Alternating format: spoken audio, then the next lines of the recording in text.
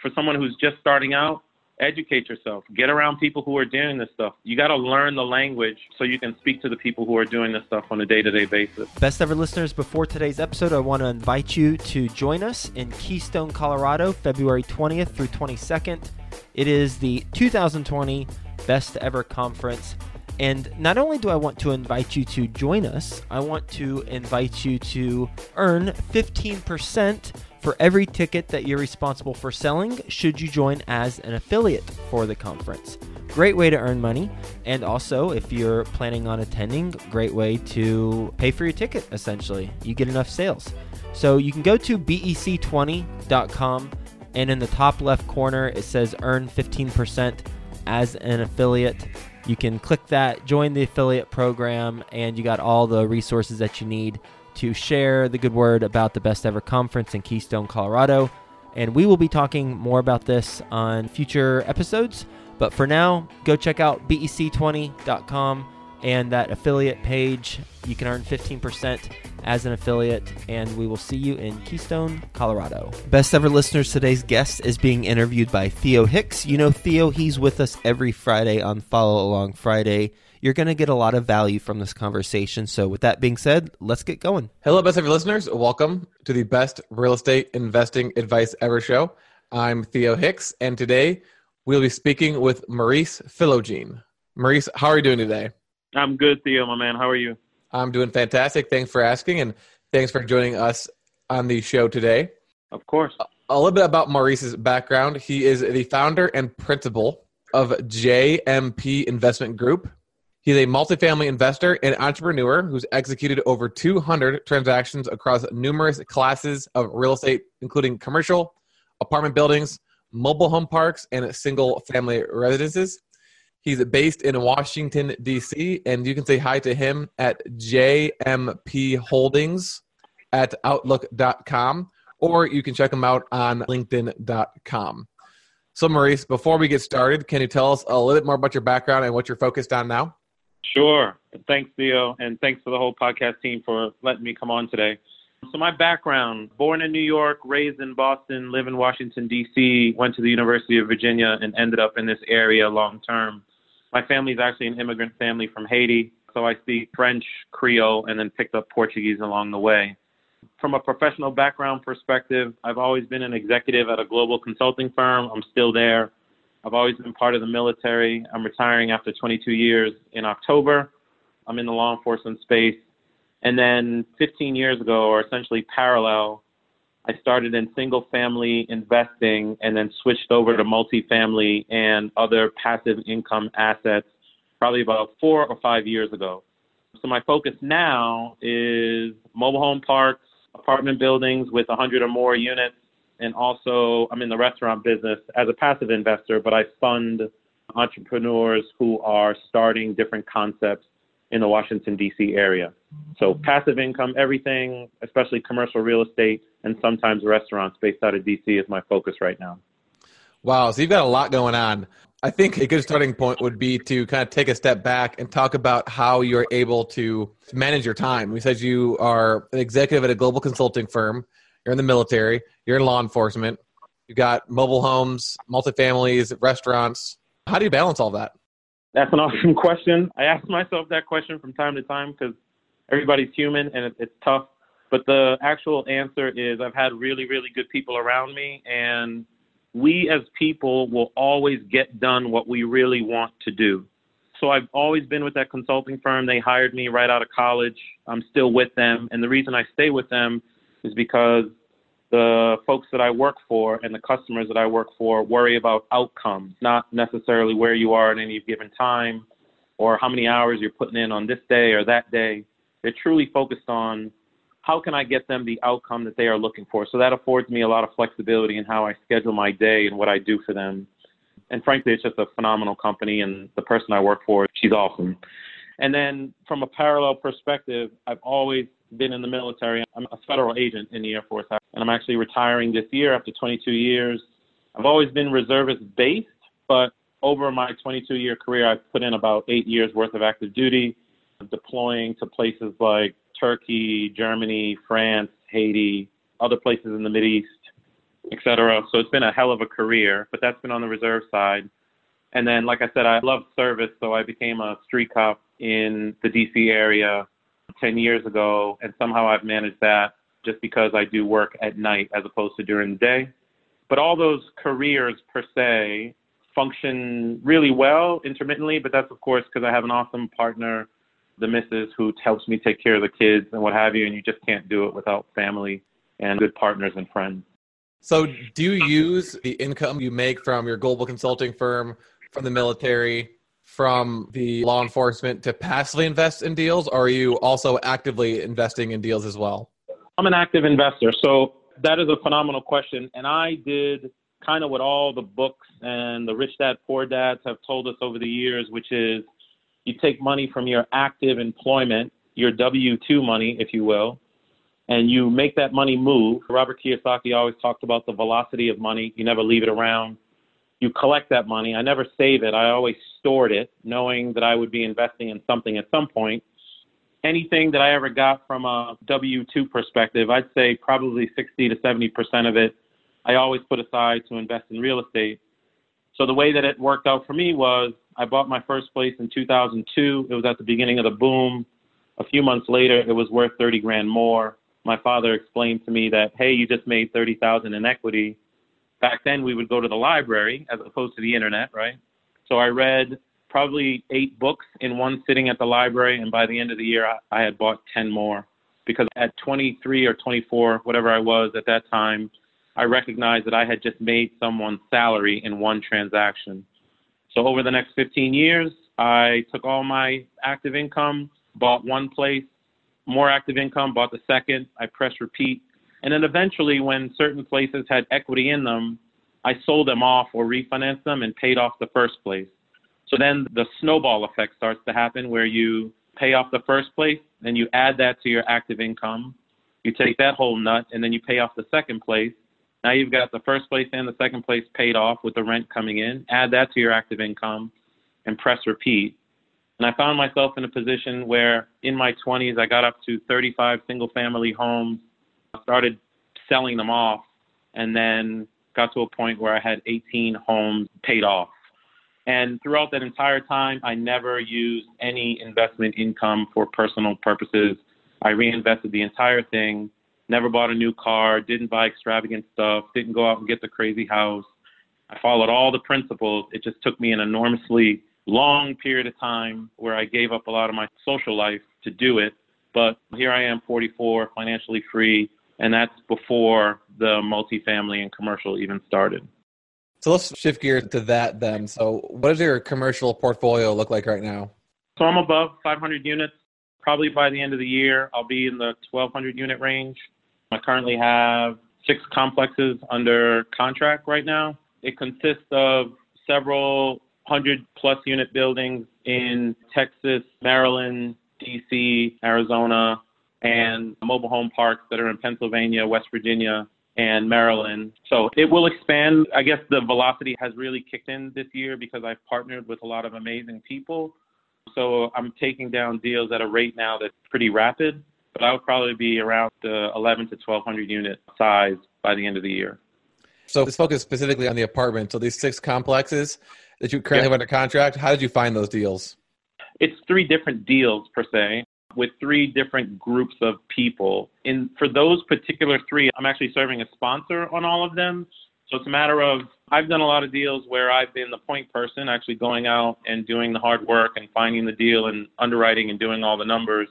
Over my travels over the last 2 years, I have frankly run into some amazing people, and we realize that we have like-minded values, and it's not all about money. It's about passive income and freedom, which I'd love to talk about. I'm not interested in partnering with people just for money. I'm interested in partnering with people who understand that passive income is the key that unlocks your freedom because it creates time.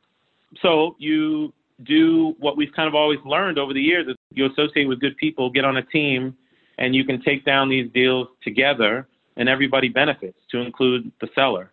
So I have done that. I spend probably 80% of my time networking for that specific purpose, and then the other 20% actually doing the grunt work and getting these deals to close. So when you say you're the sponsor of the deal, does that mean you're the person who brings the liquidity, net worth, and experience to qualify for the loan?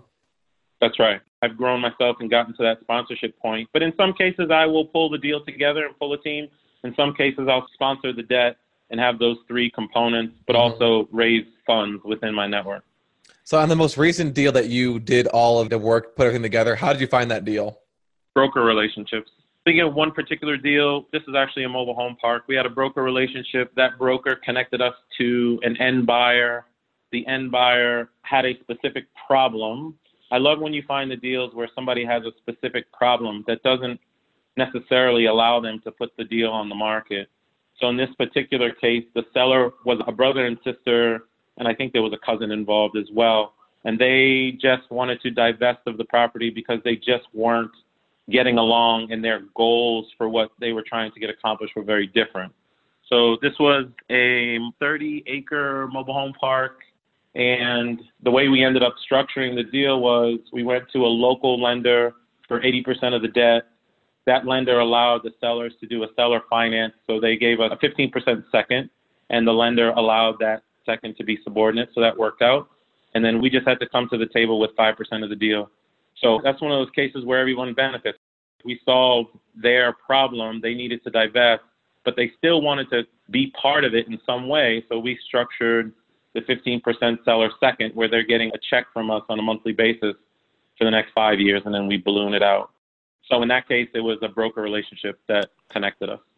If I'm just starting out, I'm not as established as you are, what's some advice you'd give me if I want to start establishing these relationships with brokers with the end goal of them sending me these types of off-market deals? That's a really good question. When I started calling brokers at the beginning, it was a little bit tough because even though I was savvied in the business world from my regular professional career, but also in the real estate world from single family, the commercial language is very different, as you know.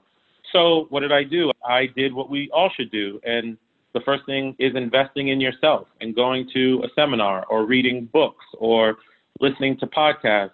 I purposefully listen to a lot of podcasts so I can learn the language of the things that people are doing that I want to do.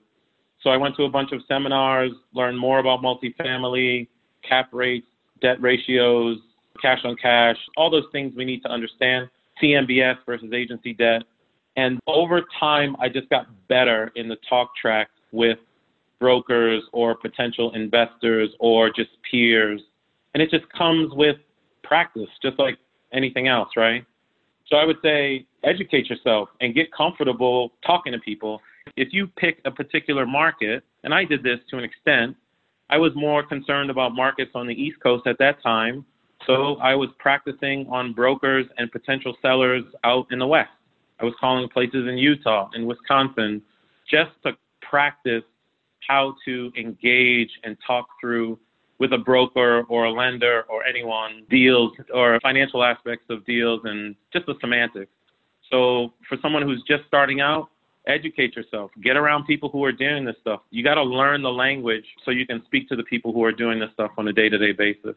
I know you said you want to talk a little bit about passive investing and freedom. So we're going to go ahead and do the money question, and you can answer it in the context of that. So when it comes to passive investing and creating financial freedom, what is your best real estate investing advice ever? The best real estate investing advice I have for everyone is know why you are getting into real estate investing. If you are getting into real estate investing just for the money, eventually it's going to break down.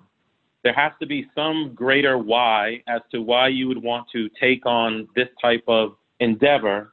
The reason I say that is because everything for me, I kind of steal the Tim Ferriss equation of freedom equals time plus mobility.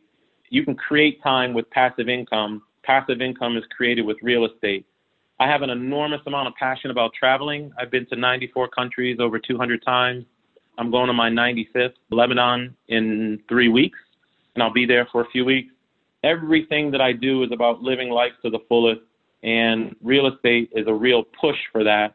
So when I connect with people, do deals, raise money, work hard, when I was working 3 multiple things at a time and wouldn't sleep for 24 hours or so, it all had purpose.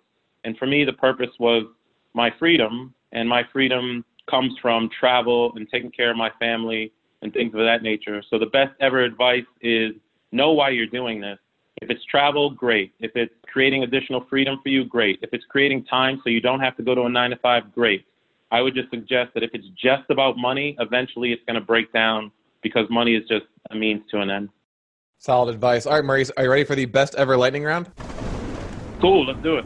All right, first, a quick word from our sponsor. Best ever listeners, go to bec20.com. Look in the top left-hand corner. You can earn 15% as an affiliate. You can join the affiliate program and participate in the conference that way and basically earn a free ticket to the conference.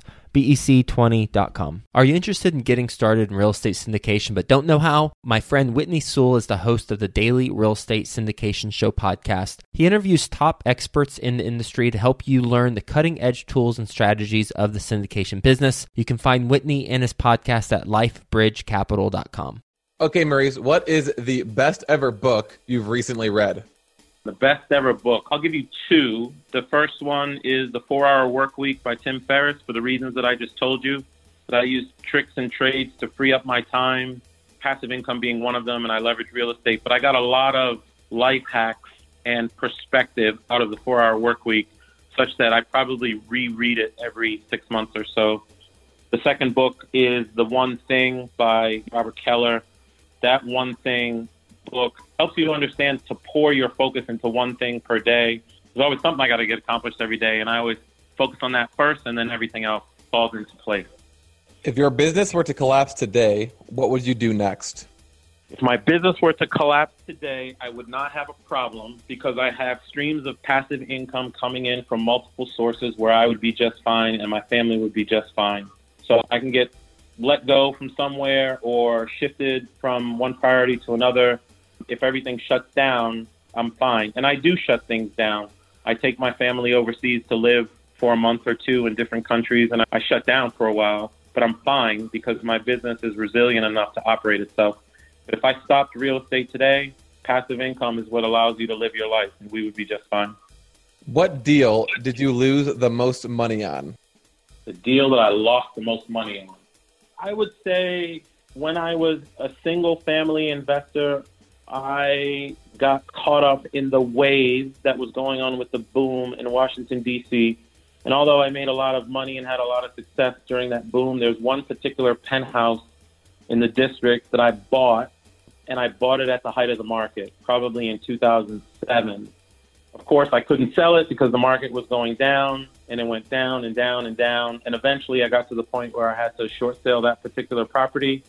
It all worked out because in the end, I came to an agreement with that financial institution. We worked on it together, came to a mutual decision, and closed that out.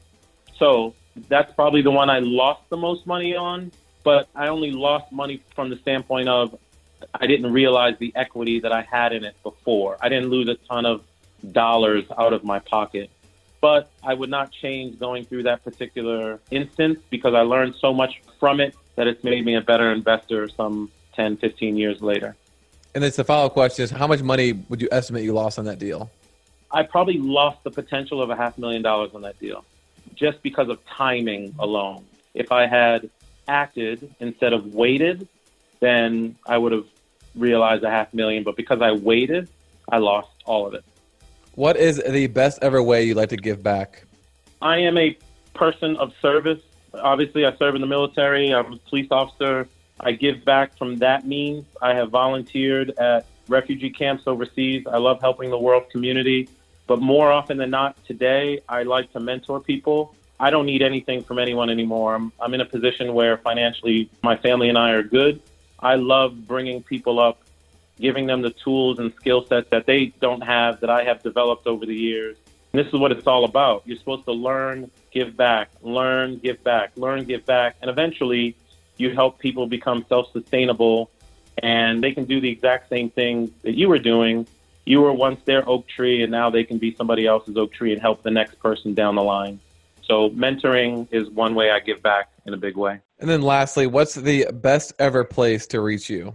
LinkedIn is an easy one. It's just my first name, last name, Maurice Philogene. And Instagram is the same, Maurice Philogene. I don't necessarily have a quote-unquote business website because I have purposefully chosen to keep my business at a certain scale.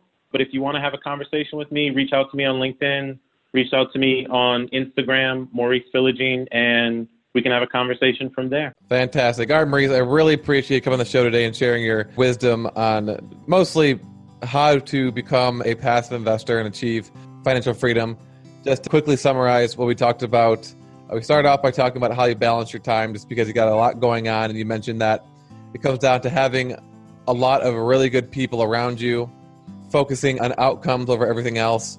Then you mentioned you got a very good partner as well that keeps you on track. We talked about how you got started, your first deal, you made $30K in equity, went to the library, read a bunch of books, and were able to acquire 10 more properties that same year.